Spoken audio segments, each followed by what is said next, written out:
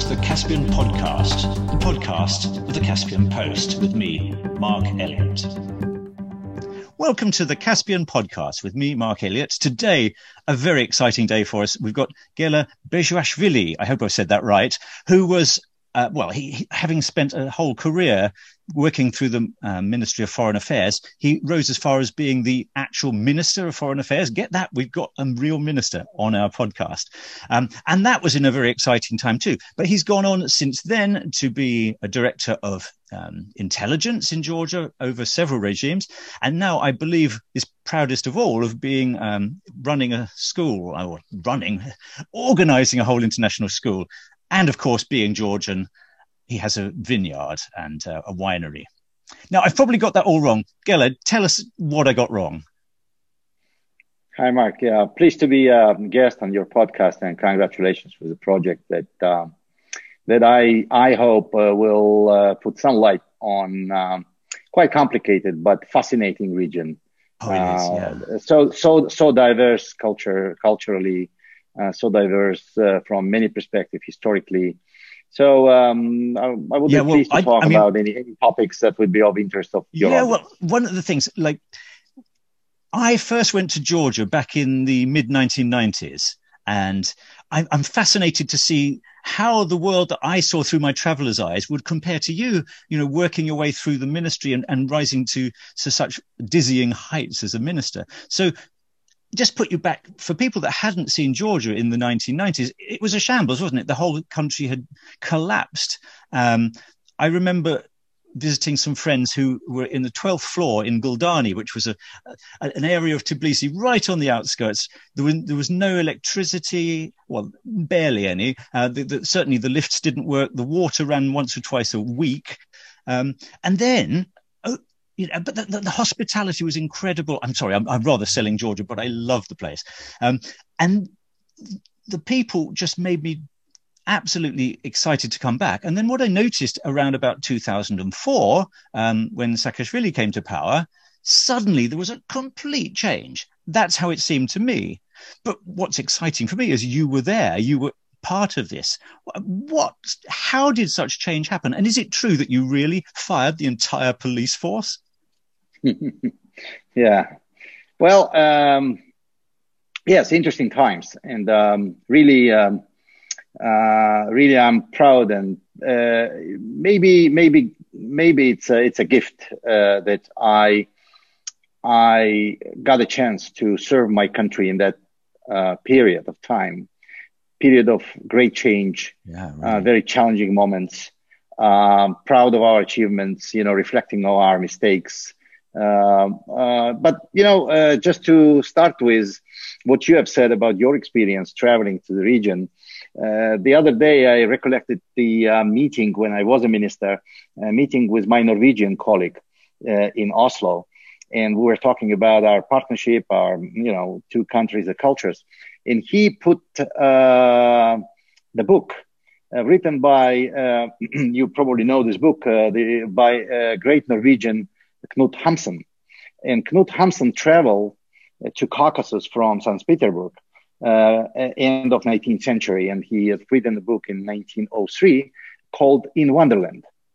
And the book In Wonderland is about his experience of traveler from North Caucasus down to Tbilisi and Baku and then travel to Turkey. And actually 2/3 of the book is about his emotions and reflections on Georgia. Well, that's a funny thing, because I remember when I was setting out to go to Central Asia, and I met a lady, Inga Gogovodze, who's now a musician in Georgia. But I met her on the train, and she said, just come for one day to my family's house. Weeks went by.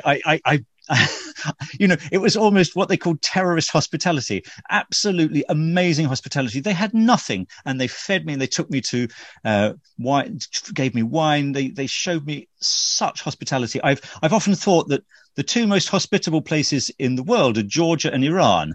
The only difference is Georgia you must drink, and Iran you mustn't. Right. But why I recollected that Knut Hamsun emotions, because it's end of 19th century. Georgia, quite different, but the hospitality still is here as it was 200 or 300 years ago. It's part of our culture, part of our identity and our genes.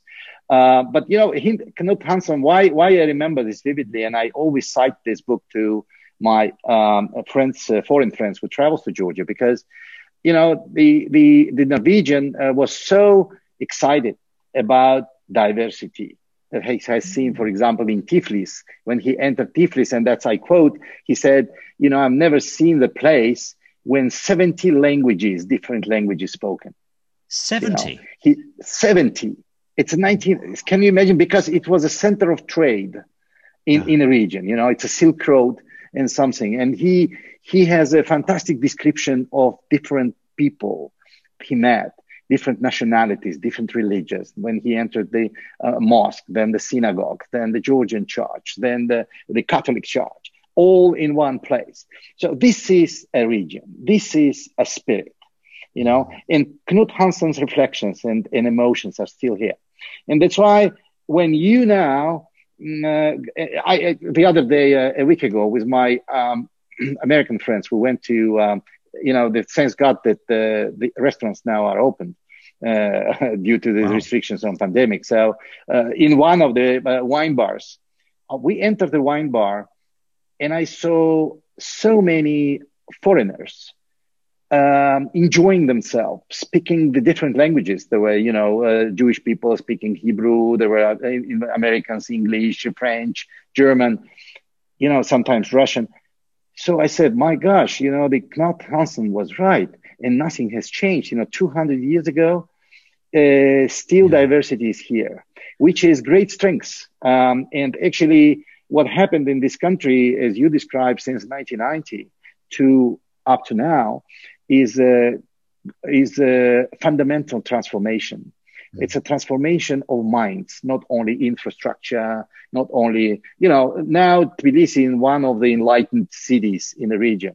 You can, if you travel to Gudani now, you will see it's like a Manhattan now. Really? I'm literally speaking. That's absolutely fantastic. But that's important. But the most important is transformation of minds and the people mindsets. The greatest achievement of our team and the team of young enthusiasts.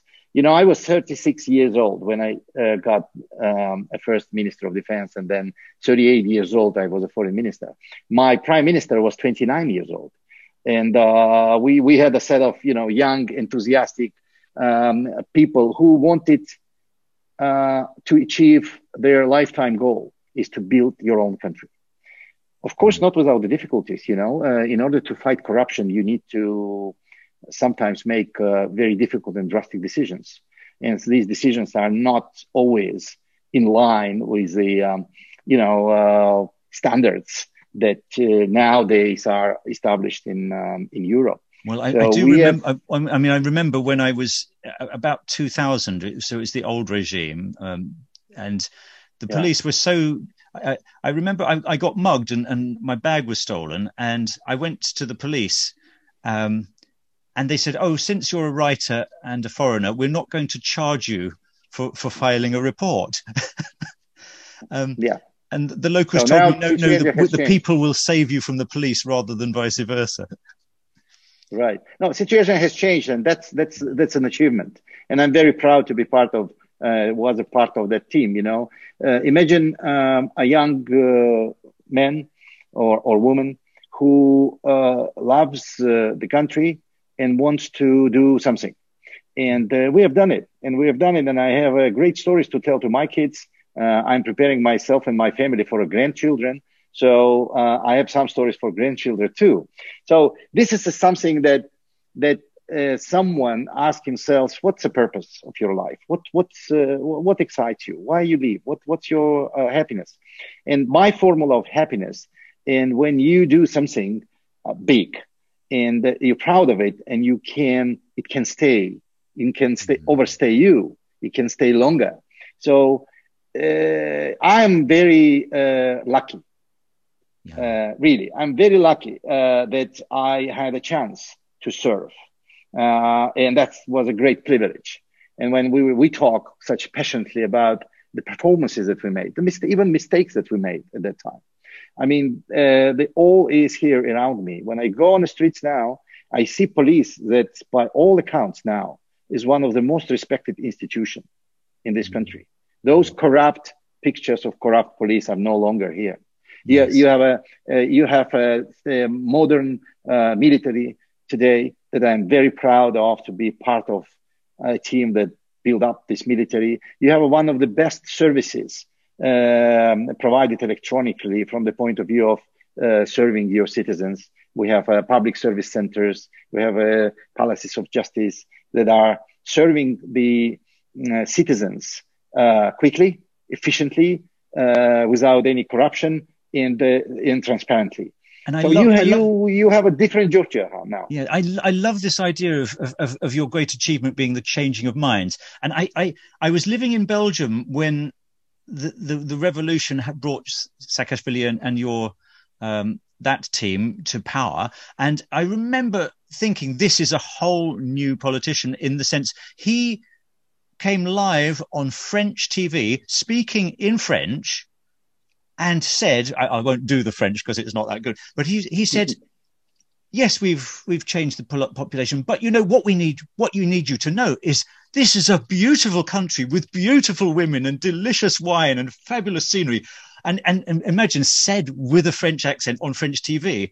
And this was the most stirring piece of non-political politics that I remember ever seeing in my lifetime. And it's stuck with me ever since. And I thought, Mark, well, this is remarkable, because what you said, I mean, I'm very pleased that you mentioned it and you noted it, because when you're a president or a foreign minister of the country that is in the transition, that is struggling for freedom, that is struggling with reforms, with a very difficult geopolitical neighborhood, internal problems, external problems, and you are, in a way, a salesman, the best salesman of your country is a foreign minister, is a president. And my president was a best salesman. I tried to catch up with him too. And when we were talking about our country, we were talking in such a passionate way, in such an honest way, that our audience was always accepting what we were about to say about the country, you know. Traveling from country to country, begging investors to come and invest. That was actually what we've been doing.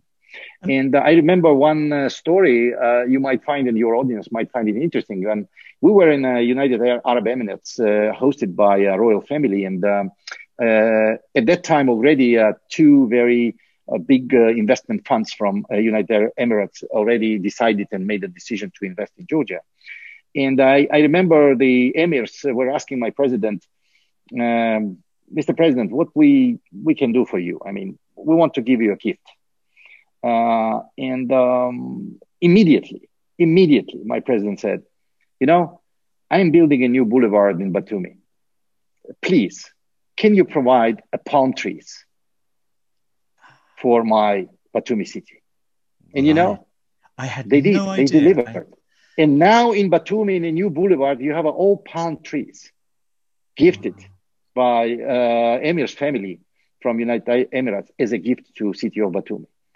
And when you walk now on the boulevard in Batumi, and you know that this is something that you brought, it gives you a lot of pride. It gives you a lot of pleasure. It gives you a lot of happiness.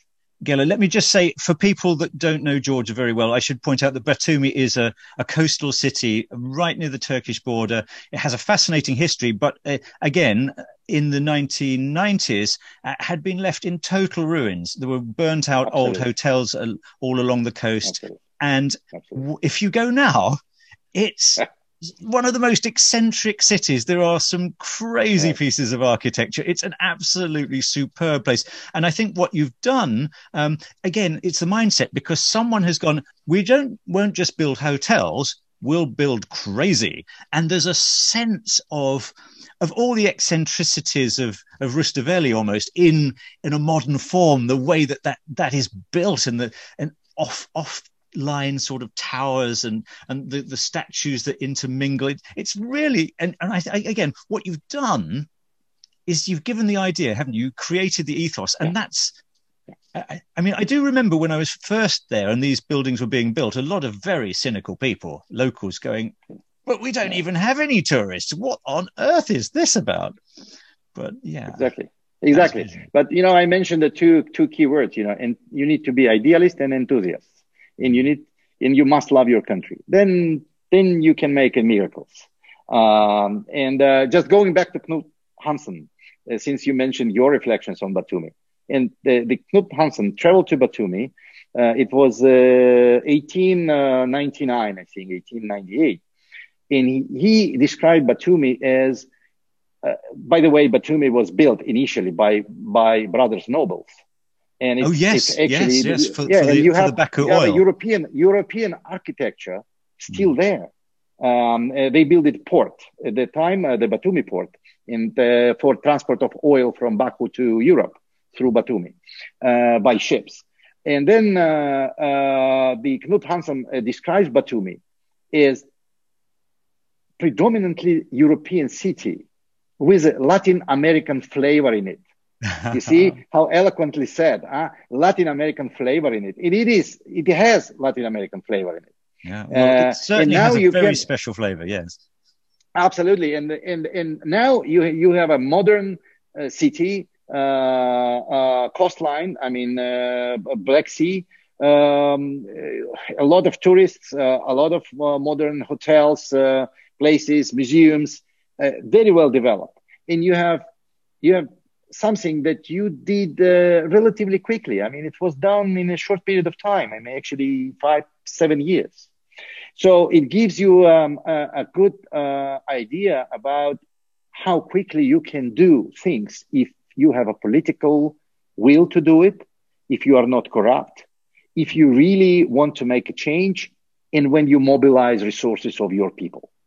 And that's something that we have managed to do with all the things that, the certain things we couldn't manage well. Yes, but some of the things really stays as a pride in my memories, and I think in memories of all the people who work with me. Well, I think that's absolutely true. Now, we're sadly getting a little bit out of time. There are so many other questions I had wanted to ask you, but maybe we will hopefully get you back on for another turn later on. But if you have advice to the people of the rest of the region, how do we share this sense of rapid development and rapid sort of change of ethos, and is it even needed, or do you perceive that throughout the region things are moving in a good direction? What are your feelings on that? Well, Mark, I'm optimist because I see opportunities in difficulties. When you have a difficulty, you need to see opportunities in every difficulties, and not vice versa. Then there is no way to progress. So difficult region, difficult, complicated issues. But in my dreams, and my dream is that Caucasus, my homeland, is a small Caucasus, Europe. When you have a Benelux, 3 small, relatively the same size countries, living in peace, in prosperity. It is possible. It is possible here. I'm very optimistic about that. I think the time will come that the Caucasus will be Benelux of this region, because such a potential in Azerbaijan, such a potential in Armenia, such a potential in Georgia. We all 3, with all our differences, we have a lot in common, and we have a lot of strengths that we need to build on. So it's not wishful thinking. It's what I truly believe. And I think if we could do similar things that we have done in Georgia, putting aside some of the ambitions and putting the country first, putting a larger interest first and putting aside some of the differences, I think we can make we can make a difference. And I truly believe that it is possible. Well, Gela, what an absolutely wonderful thought on which to leave this, which has been the Caspian podcast from the Caspian Post. Thank you Gela, and I do hope we'll be able to see you again in a future edition. Thank you so much.